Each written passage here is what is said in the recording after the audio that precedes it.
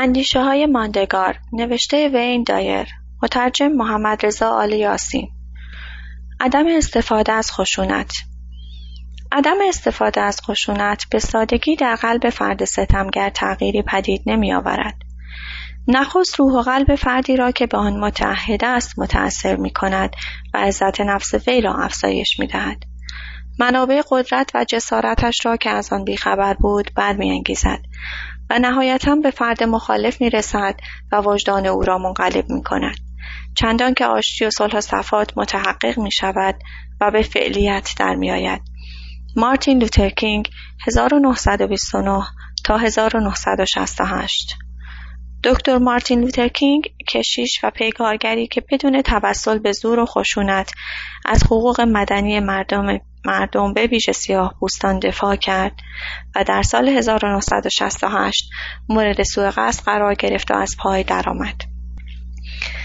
این نقل قول از دکتر مارتین لوتر کینگ داستانی را درباره بودا به یادم می‌آورد.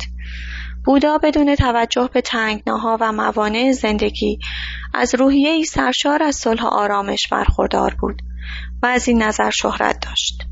روزی مردی کنجکاو تصمیم گرفت که پس از سفری طولانی این مرد الهی را بیازماید و از عمق آرامش روحی او آگاه شود. از این رو در طول 3 روز با گستاخی تمام با بودا سخن گفت و در کمال بی‌نزاکتی با وی رفتار کرد. او بودا را آماج دشنام و نفرین قرار داد و کوشید به انواع مختلف خشم او را برانگیزد و تعادل روحیش را برهم زند. اما بودا که نفوذ ناپذیر بود و رویدادهای بیرونی در وی هیچ تأثیری نداشت، هر بار تحت تأثیر نور باطن خویش با مهر و محبت واکنش نشان داد. سرانجام آن مرد به خاطر شکیبایی و بردباری بیش از حد بودا کاسه صبرش لبریز شد و گفت: من جز ناسزا به تو چیزی نگفتم. چگونه میتوانی در برابر این همه درشتگویی و تندخویی من تاب آوری و آرامش و مهربانی خود را حفظ کنی؟ بودا پاسخ داد: اگر فردی هدیه‌ای به تو تقدیم کند و تو آن را رد کنی، این هدیه به چه کسی تعلق خواهد داشت؟ و به این ترتیب آن مرد پاسخ خود را ستاند. اگر فردی خصومت و نفرت و کینه‌توزی را به شما ارزانی کرد و شما با نرمی و ملایمت آن را نپذیرفتید، آن هدیه هنوز به او تعلق دارد. پس خردمندانه نیست که به خاطر چیزی که به ما تعلق ندارد خشم و رنجش را انتخاب کنیم.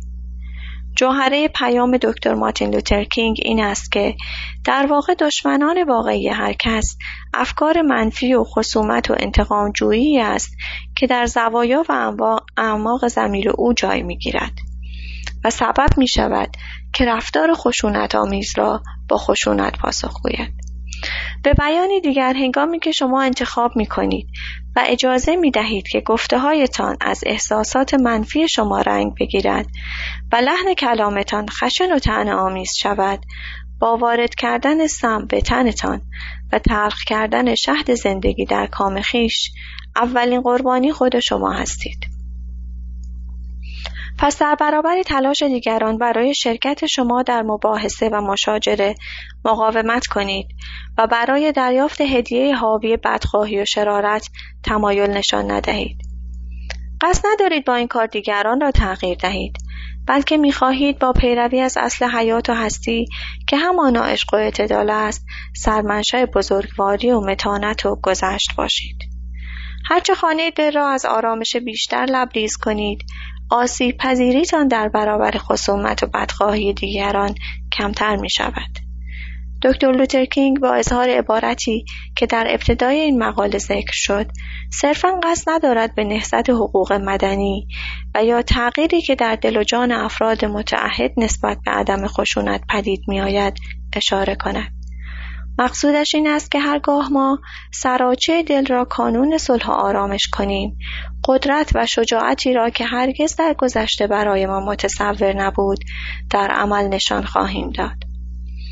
تعهد ما نسبت به نگهداری صلح و آرامش سبب می شود که در برابر تلاش دیگران برای شرکت در بحث و نزاع مقاومت کنیم و با اظهار این عبارت هدیه آنان را به خودشان بازگردانیم. من صلح و آرامش را انتخاب می کنم. این عبارت را چند بار در دل تکرار کنید تا در لوح ضمیر شما ثبت شود و به خلق و خو و نفسانیات شما تبدیل گردد. همسرم مارسلین که بیش از 2 دهه شریک زندگیم بوده است، از روحیه‌ای لبریز از صلح و آرامش برخوردار است. در نخستین سالهای زندگی مشترک همواره می‌کوشیدم که با منطق پرسر و صدای خود پای او را به بحث و مجادله باز کنم. اما او هیچگاه در این بازی شرکت نکرد. رفتارش این معنا را داشت که من مایل نیستم با تو مشاجره کنم. او به جای خشونت صلح و آرامش را انتخاب کرد. چندی نگذشت که دریافتم نمیتوانم او را به پیروی از طرز تفکرم وادارم. دانستم که مباحثه و مجادله با فردی که به این کار علاقه و رغبتی ندارد بسیار دشوار است. واکنش او برانگیخته از تعهدش نسبت به عدم خشونت بود و هرگز قصد نداشت که با رفتارش تغییری در من پدید آورد. در حال مرور مجدد کلمه‌های زیبای دکتر لوتر کینگ به خود خاطر نشان کنید که مقصودتان از انتخاب رفتار فاقد خشونت این نیست که کسی را تغییر دهید و یا دنیا و روزگار را اصلاح کنید. صرفاً هدفتان آن است که روح خیش را از ابتلا به هر فکر منفی باز داشته و آن را از باورها و عقاید ناصواب پاک و منزه کرده و به عنوان یک مخلوق الهی عزت نفسی را که سزاوارش هستید به خود هدیه دهید و درد و رنجی را که در اثر نزاع و مجادله ایجاد می شود دفع کنید. آنگاه چندی نمی‌گذرد که آسان و بی‌تکاپو در امواج صلح و آرامش و عزت نفس غوطه‌ور می‌شوید و این امکان را فراهم می‌کنید که تشعشع نیروی عشق و دوستی و صفا که از وجودتان ساطع می‌شود اطرافیانتان را در پرتو خود بگیرد و آنان را نیز به آرامش دعوت کند. میگویند که حضور بودا و عیسی مسیح در هر دهکده‌ای بر هوشیاری ساکنان آن دهکده می‌افزود و بیماری‌ها و ناملایمات آنان را محو و ناپدید می‌کرد. چه بسا شما هم در حضور افرادی که به قلمرو الهی گام نهادند و در وادی صلح و آرامش اقامت گزیدند این حالت را تجربه کرده باشید. به ظاهر عشق الهی و آرامشی که قلب و هستی این کسان را لبریز کرده از جانب آنان به هر سو ساطع می شود و بر حال و هوای روحی اطرافیانشان تأثیر می گذارد. ویژگی های پیشوایانی چون مسیح و بودا در ژرفای یکایک ما نیز نهفته است. به تجربه دریافتم که می توانیم با بیان یک عبارت تأکیدی نظیر عبارت زیر که از کتاب تعالیم معجزات A Course of Miracle نقل می شود انرژی محیط را تغییر دهیم و فضای روانی حاضرین را متحول کنیم. من بدون توجه به رویدادهایی که با آنها روبرو هستم صلح و آرامش را برمی‌گزینم. من ارسال امواج انرژی عشق و آرامش را در بسیاری از موقعیت‌هایی که از کنترل آنها عاجز بودم آزمودم و تأثیر معجزه‌آسای آن را به چشم دیدم. برای مثال هنگام خرید از سوپرمارکت وقتی با رفتار خشونت‌آمیز والدین نسبت به فرزندانشان مواجه می‌شوم به حوزه انرژیم گام می‌نهم و به انرژی توأم با عشق و آرامش خود مجال می‌دهم که بر این موقعیت اثر گذارد. گرچه ممکن است ابلهانه به نظر آید اما این شیوه برخورد همیشه مؤثر و کارساز بوده است. دکتر کینگ در وصف این حالت می‌گوید موج انرژی به فرد مخالف برخورد کرده و بر هوشیاری او تأثیر گذاشته و صلح و آرامش را به صورت واقعی و ملموس جلوه‌گر می‌کند. وقتی بچه‌ها اسباب آزار و مزاحمت شما را فراهم می‌کنند و می‌خواهند قیل و قال راه بیندازند، با آرامش و متانت نمونه فردی را که ابداً مایل نیست در مباحثه و مشاجره شرکت کند برایشان به نمایش گذارید. در روابطتان با اعضای خانواده و سایر افراد به آنان مجال دهید که روح و قلب سرشار از آرامش شما را حس کنند.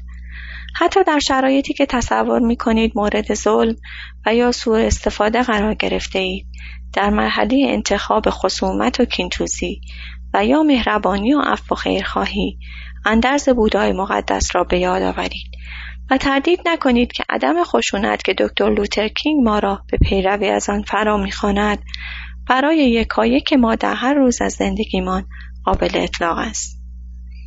برای شرکت در نهضت عدم خشونت ضرورت دارد که از راهنمودهای زیر پیروی کنید.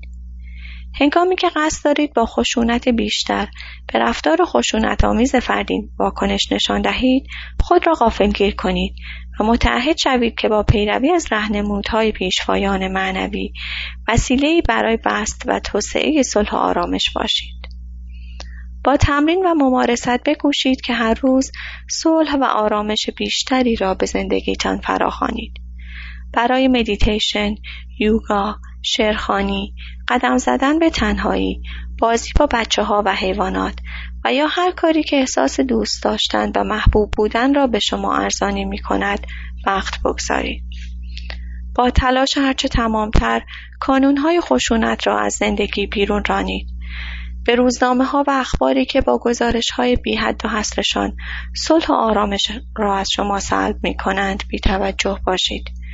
از یاد نبرید که در برابر هر عمل غیر انسانی هزاران عمل ناشی از مهربانی و عفو و خیرخواهی وجود دارد.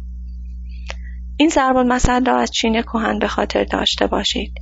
فرزانگان سکوت اختیار می‌کنند، با استعدادها سخن می‌گویند و نادانان جر و بحث می‌کنند.